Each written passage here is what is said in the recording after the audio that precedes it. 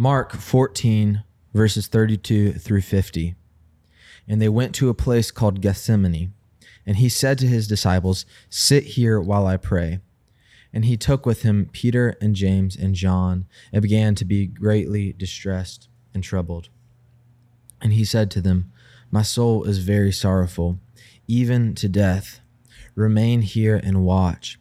And going a little further, he fell on the ground and prayed that, if it were possible, the hour might pass from him. And he said, "Abba, Father, all things are possible for you. Remove this cup from me. Yet not what I will, but what you will." And he came and found them sleeping. And he said to Peter, "Simon, are you asleep? Could you not watch 1 hour? Watch and pray that you might not enter into temptation. The spirit indeed is willing, but the flesh is weak." And again he went away and prayed, saying the same words. And again he came and found them sleeping, for their eyes were very heavy, and they did not know what to answer him. And he came the third time and said to them, "Are you still sleeping and taking your rest? It is enough. The hour has come. The Son of Man is betrayed into the hands of sinners. Rise, let us be going. See, my betrayer is at hand." And immediately, while he was still speaking, Judas came, one of the 12, and with him a crowd with swords and clubs from the chief priests and the scribes and the elders.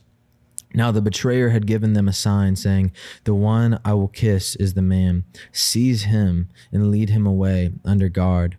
And when he came, he went up to him at once and said, "Rabbi," and he kissed him.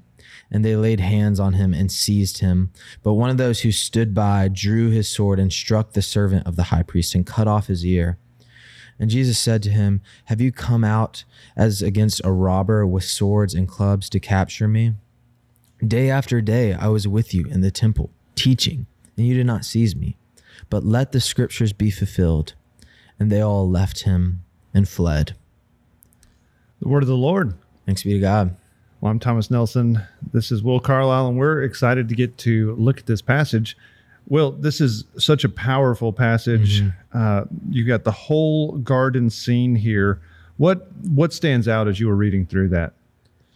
Yeah, I mean, ultimately, this is the beginning of really the climax of all of Scripture. And I think what strikes me most heavily is the isolation of Jesus and the betrayal, not only being seized by his enemies, but being left by his friends. And it's really just sad and heartbreaking to read.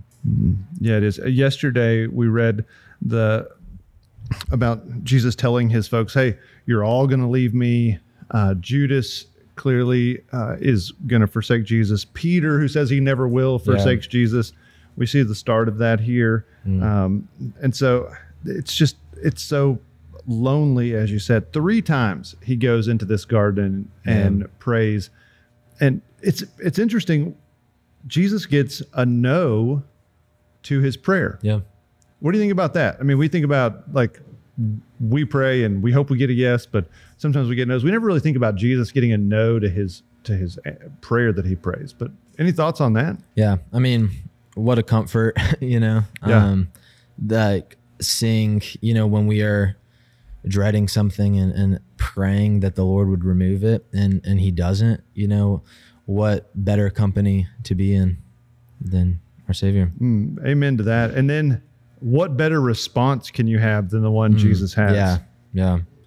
I mean, he says there, "Okay, I'm here and I'm going to obey what you say, Lord." I mean, that's the general idea is, God, please remove this, yet not what I will, what you will. So we really see the humanity of Christ here in, hey, who wants to go to the cross? Who wants to bear all that sin? Who wants to go through the physical pain? Who wants the loneliness and the betrayal? Nobody wants that, but it's not what I will. It's what the Father wills. Yeah. Man. Well, what about these disciples? They can't even stay awake an hour. Yeah. I mean, the spirit is willing and the flesh is weak, and that really, is, I don't know, it reminds me of the passage talking about that God knows our frame. He remembers that we are dust. And yeah.